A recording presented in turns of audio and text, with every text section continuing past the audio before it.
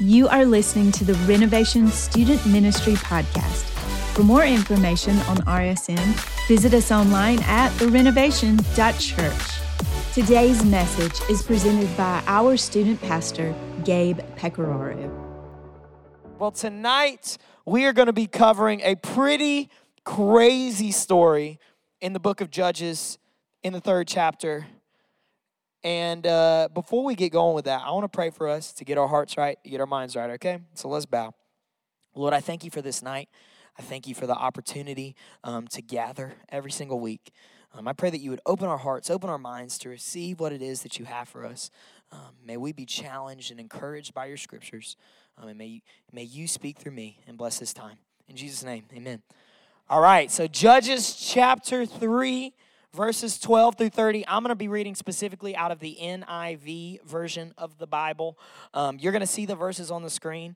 And before I even start with a single verse, I'm going to give you the first point. How about that? All right? So I need you to repeat this back to me. All right? Sin has consequences. All right, now I need you to say it like you know how to talk and you know how to breathe. Understood? All right, sin has consequences. All right, there you go. That was a little bit better. So I'm going to start this story off. Judges chapter 3, I'm going to read verses 12 through 14. It says, "Again, the Israelites did evil in the eyes of the Lord, and because they did this evil, the Lord gave Eglon, king of Moab, power over Israel, getting the Ammonites and Amalekites to join him. Eglon came and attacked Israel, and they took possession of the city of palms. The Israelites were subject to Eglon, king of Moab, for 18 years. So, sin has consequences. And I think the best definition of the word sin is just missing the mark, missing the goal, not hitting bullseye, whatever you want to do, right? So if you don't get something absolutely positively 150% perfect, you've missed the mark, right? If you don't hit the bullseye right in the middle, did y'all ever see that movie Brave? Y'all remember when she shoots the arrow into the bullseye and then they're like, you can't do that again. And she's like, yes, I can. And they're like, no, you can't. She's like, yes, I can. They go back and forth for a minute. Then she draws that arrow back and she literally splits the arrow in half. Yeah, it's a pretty crazy scene. If you don't do that every single time, you're missing the mark. And the only person to live by that perfect holy standard is Jesus, right? So that's what this word sin equals. And here's a little bit of backstory on the book of Judges and how it ties into this point of sin has consequences.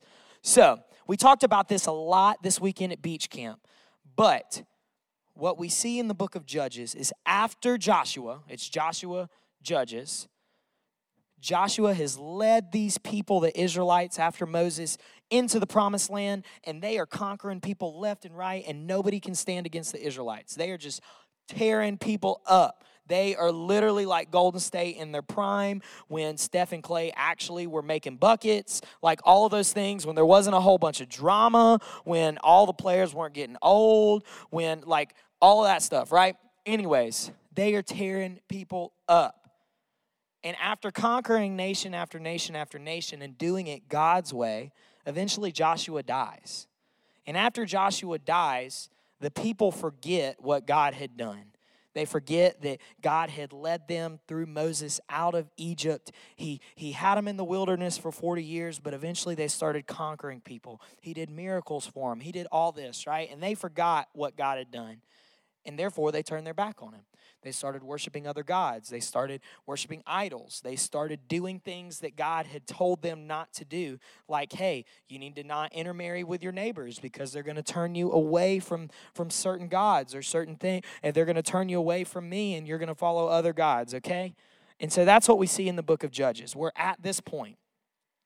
And what would happen is the Israelites would turn away from God, and then they would realize they're being really stupid because they would be taken into captivity by some random king, and then they would be really sorry for themselves, and they'd ask God to forgive them, and he would raise up this person called a judge to deliver them from whomever had conquered them at that point, okay?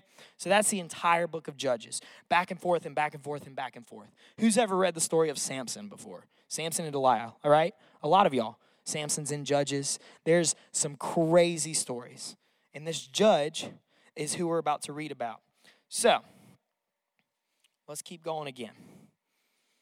So, if we look at those verses 12 through 14, again, the Israelites did evil in the eyes of the Lord, And because they did this evil, the Lord gave Eglon, king of Moab, power over Israel. So the Israelites turned away from God, and then they fell into consequences. They didn't do what they were supposed to do, and they fell into consequences, right? And what do we know as believers of God? We know that obviously sin is what separates us from God. Sin is what put Jesus on the cross and why Jesus died for us, right? Our sin put Jesus there. Jesus died for us, rose again, so that through him we can be restored back to relationship with God, right? So sin has been conquered, but there's also very practical bad things that happen because of sin in our lives. Let's just take a journey down this road, okay? So if I am constantly lying all the time about everything, eventually I'm going to be found out and everybody's about to be mad at me, right? If I'm constantly lying to my parents, am I going to have any privileges? No, right? Okay, what about if I'm constantly sleeping around or being stupid in relationships? Well, one, I'm going to carry all that baggage into marriage. And then, hey, there's a very real practical consequence of I might have a kid when I'm 16.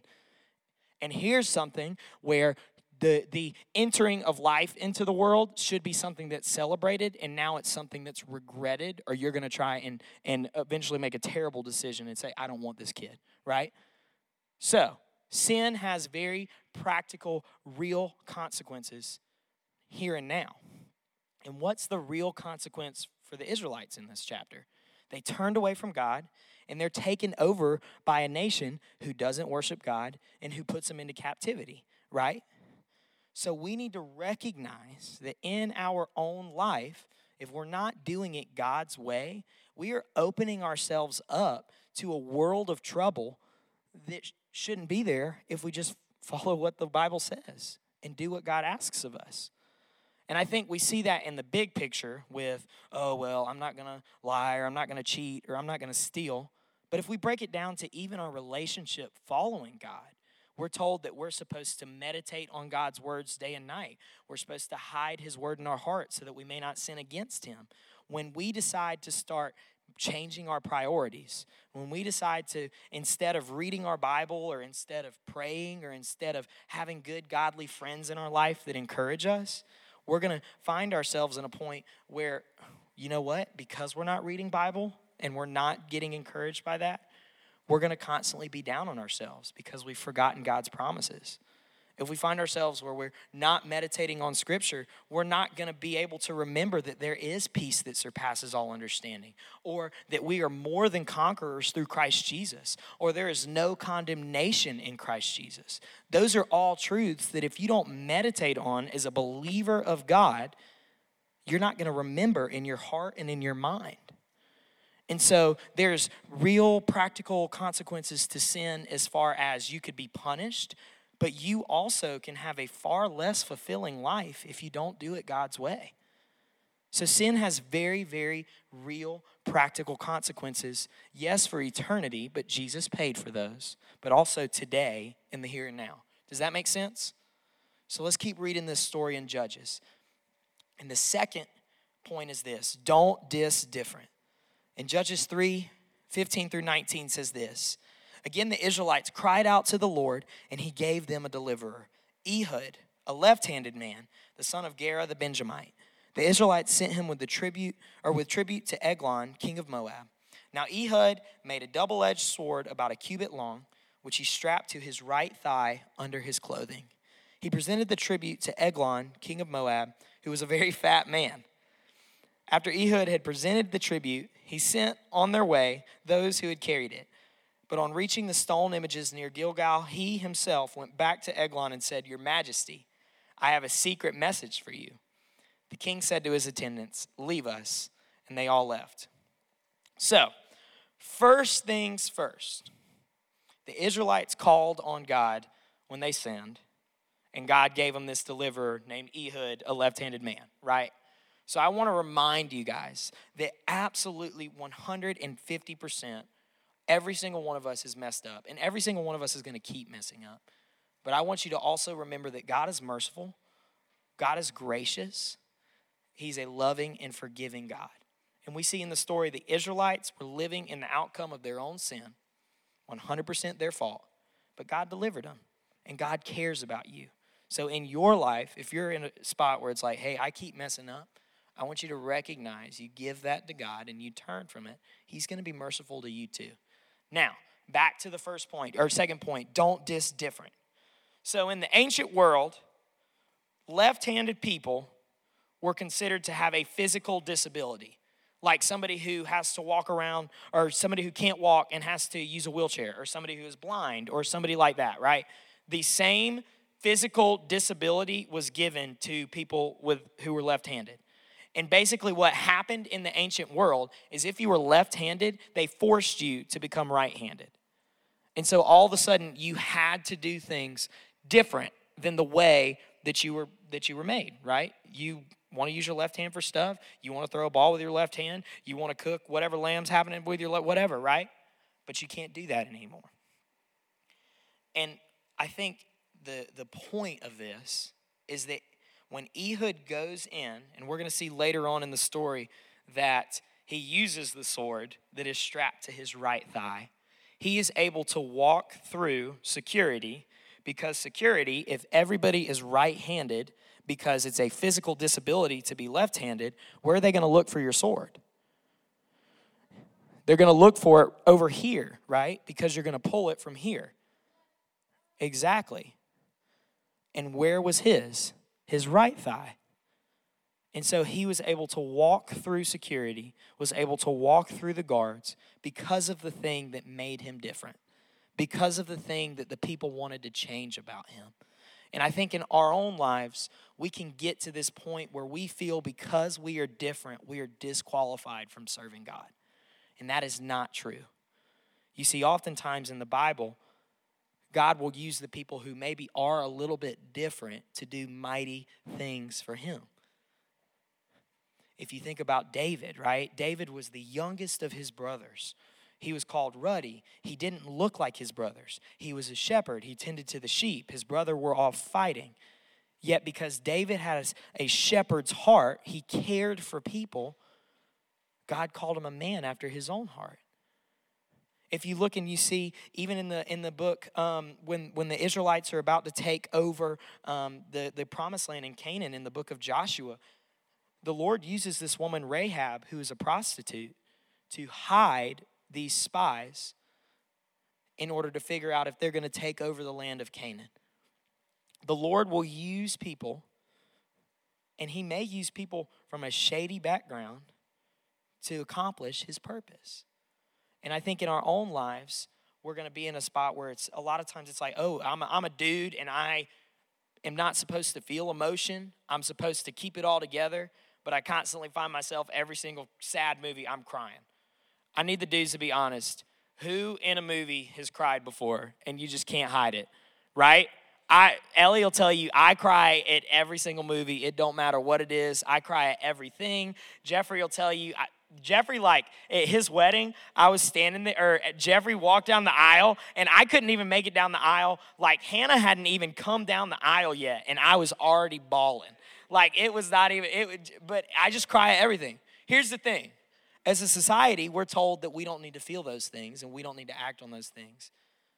But oftentimes, you feel those things, and the Lord wants you to use them.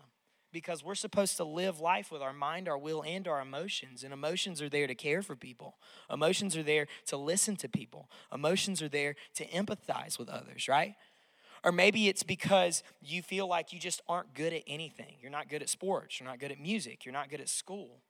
Well, I'm here to tell you that the Lord has a plan for your life. And you may feel like you don't have it all together now, but don't disqualify yourself. Continue to seek and follow the Lord. It may be that you feel like everybody around you has this purpose already. They have this life goal. Oh, this person's going to be a doctor. This person's going to play college sports. This person's going to go to this school and is going to do this thing and is going to have this life and is going to do this. And you feel like you literally have no idea what is about to happen. I want you to recognize that the Lord still has a plan for your life. And don't disqualify yourself because you're not meeting these standards that the world have that's not even the Lord's standards. So, what we see in the story is that Ehud made this double-edged sword about a cubit long, and he strapped it to his right thigh under his clothing. And because he was different, he was able to walk through and eventually accomplish God's purpose. So let's keep reading this story. And it's going to get kind of whack, y'all, so I need you to be ready for this. Ehud then approached him while he was sitting alone in the upper room of his palace and said, "I have a message from God for you." And as the king rose from his seat, Ehud reached with his left hand, drew the sword from his right thigh, and plunged it into the king's belly. Even the handle sank in after the blade, and his bowels discharged. Ehud did not pull the sword out, and the fat closed in over it. Then Ehud went out to the porch. He shut the doors of the upper room behind him and locked them.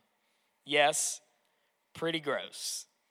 I want you guys to take a moment. Remember that a cubit is probably about this long, and that whole thing went into that king. That man was big. Not to mention, I'm gonna keep it real with y'all. This is disgusting. But there's a lot of controversy over what does it mean when it says his bowels discharged. So let me tell you about the controversy. There's two opinions here. It's either that his bowels discharged from the front or his bowels discharged from the back, okay? So we don't know which way they came, but they went some way, all right? And also, I'm going to let you guys in on a little bit more code, okay? When it says that he was in the upper room, that is code for he was taking a dump. Okay? The cool chambers were where you had to be cool to do your business. Understood? So, anyways, this is a very interesting story, right? Point number 3. We're going right to point 3, y'all. You ready? It's your actions leave behind a wake. So can y'all show me a picture of a wake? I think you got that. Yeah, all right. So, do y'all see this boat right here? Real little boat. And do you see this whole big thing behind it? So this is a wake. And what happens is, as a boat moves through the water, the boat parts the water a little bit, and it spreads out. And a wake is what's left behind. It's the remnants. If you think about airplanes when they're flying through the sky and you see this like cloud tail thing behind them, that's similar to a wake. And what I want you guys to relate a wake to is your decisions. And this is what I mean by that. I mean, your decisions leave behind this trail that's going to affect other people, whether you see it or you don't. For instance, if you choose to be kind to someone when they don't experience kindness elsewhere, they're probably going to remember that. And that may change their outlook that day, right?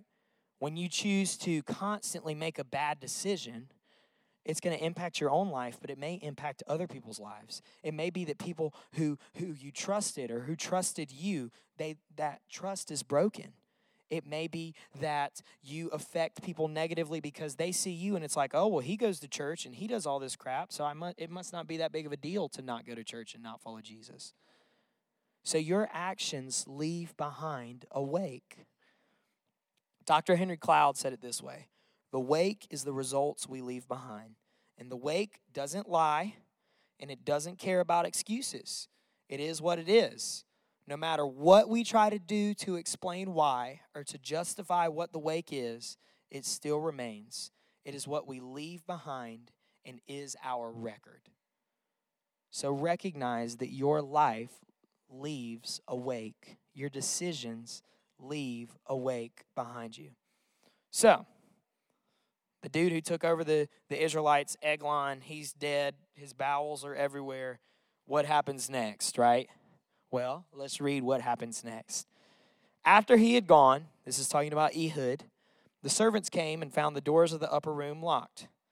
They said, he must be relieving himself in the inner room of the palace. He did relieve himself. They waited to the point of embarrassment. But when he did not open the doors of the room, they took a key and unlocked them. They saw their Lord fallen to the floor dead. While they waited, Ehud got away. He passed by the stone images and escaped to Sirah. When he arrived there, he blew a trumpet in the hill country of Ephraim, and the Israelites went down with him from the hills, with him leading them. "Follow me," he ordered, "for the Lord has given Moab, your enemy, into your hands." So they followed him down and took possession of the fords of the Jordan that led to Moab. They allowed no one to cross over. And at that time they struck down about 10,000 Moabites, all vigorous and strong, and not one escaped. That day Moab was made subject to Israel, and the land had peace for 80 years. So Ehud, completing what God had called him to do, using the thing that made him different, being left-handed, led the Israelites, encouraged the Israelites, challenged the Israelites enough that they would then form together and start to overthrow these people who had took them over. And what is the outcome of it? It's that Israel had 80 years of peace afterwards.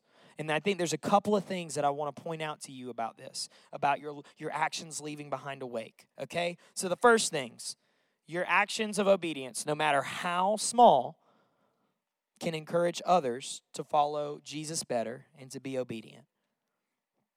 For example, sitting by someone who's by themselves at lunch, or taking time out of your day to help your mom, or coming to church, or whatever, right? Those are small, seemingly insignificant things that can encourage other people. And what do I mean by that? I mean that if somebody sees you taking the time to sit with somebody who's by themselves, then they may be encouraged to do the same thing. They may be challenged to do that. They may be challenged to ask you, hey, why are you comfortable doing this? Right? And for Ehud, he was obedient to how God called him to lead. And him doing that, him being bold in the face of an oppressive leader, encouraged the Israelites to fight. And out of it came 80 years of peace. But I think the second principle is this, is that you cannot do it on your own. Ehud was able to start the overthrow of the oppressive government, but he was not able to finish it on his own. And I think a lot of times we want to do things and we forget that we're designed for relationships. We're designed to do things with people. We're designed to bring people in and alongside of us. And so Ehud needed the Israelites just like the Israelites needed Ehud. They needed him to start the fire, but he needed them to keep it going. Does that make sense? So in your life, that means that you need to ask yourself some questions of, do I have people around me that are going to be like Ehud and encourage me to get better? Do I have people who are going to challenge me on a day-to-day basis in the way that they live their life, in the way that they care for other people?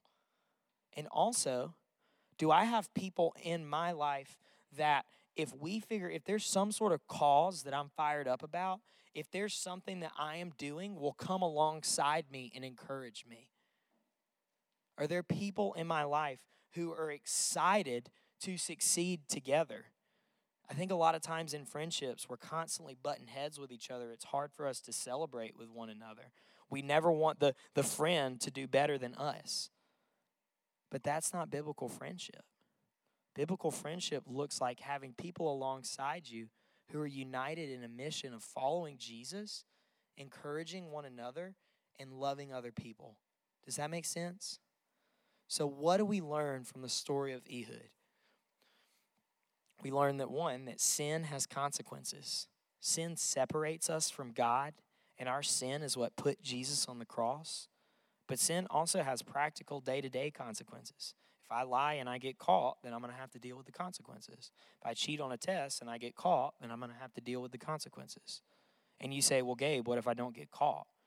I need you to recognize that when you sin, you're waging war against your own soul. And eventually you are going to be caught because you're going to harden yourself to the point where you don't care about being sneaky about it anymore. And you will be caught. Your sin will find you out. So sin has consequences. The second thing is that being different, don't diss that. Recognize that God makes us all unique. God knits us and forms us in our mother's wombs, and he gives us different skill sets and abilities to be able to accomplish his purpose. one thing that Pastor Jeremy says a lot that I think is important to remember is that unity is not uniformity. The world wants us to all look a certain way, talk a certain way, and somehow figure out everybody's truth the same sort of way, right? But the body of Christ isn't like that. We can be united around Jesus, but also we need to celebrate the fact that we're different. For some of you guys, it may be that you're more introverted. For some of you guys, it may be that you're more extroverted. For some of you guys, it may be sports, or it may be art, or it may be school, or you may like all of those things. Recognize God made you a certain way for a certain reason. And don't push that away, lean into it. And the last thing is this, that your actions will leave behind a wake. And so surround yourself with people who are going to, one, come alongside you, but two, who are going to encourage you to get better. Does that make sense? Awesome. Let me pray for us. Lord, I thank you for this night. I thank you for who you are, for all that you've done. I pray that we would be challenged by your word to examine our lives, to see if there's any offensive ways, and may we give that to you and find accountability with others. I pray that you would give us a great couple of weeks off, that you would restore and refresh our souls, and that we would come back excited and energized and ready to be back together. I pray that you would bless this night. In Jesus' name, amen. Thanks for listening to the Renovation Student Ministry Podcast. Find out more about following Jesus and building his kingdom at therenovation.church.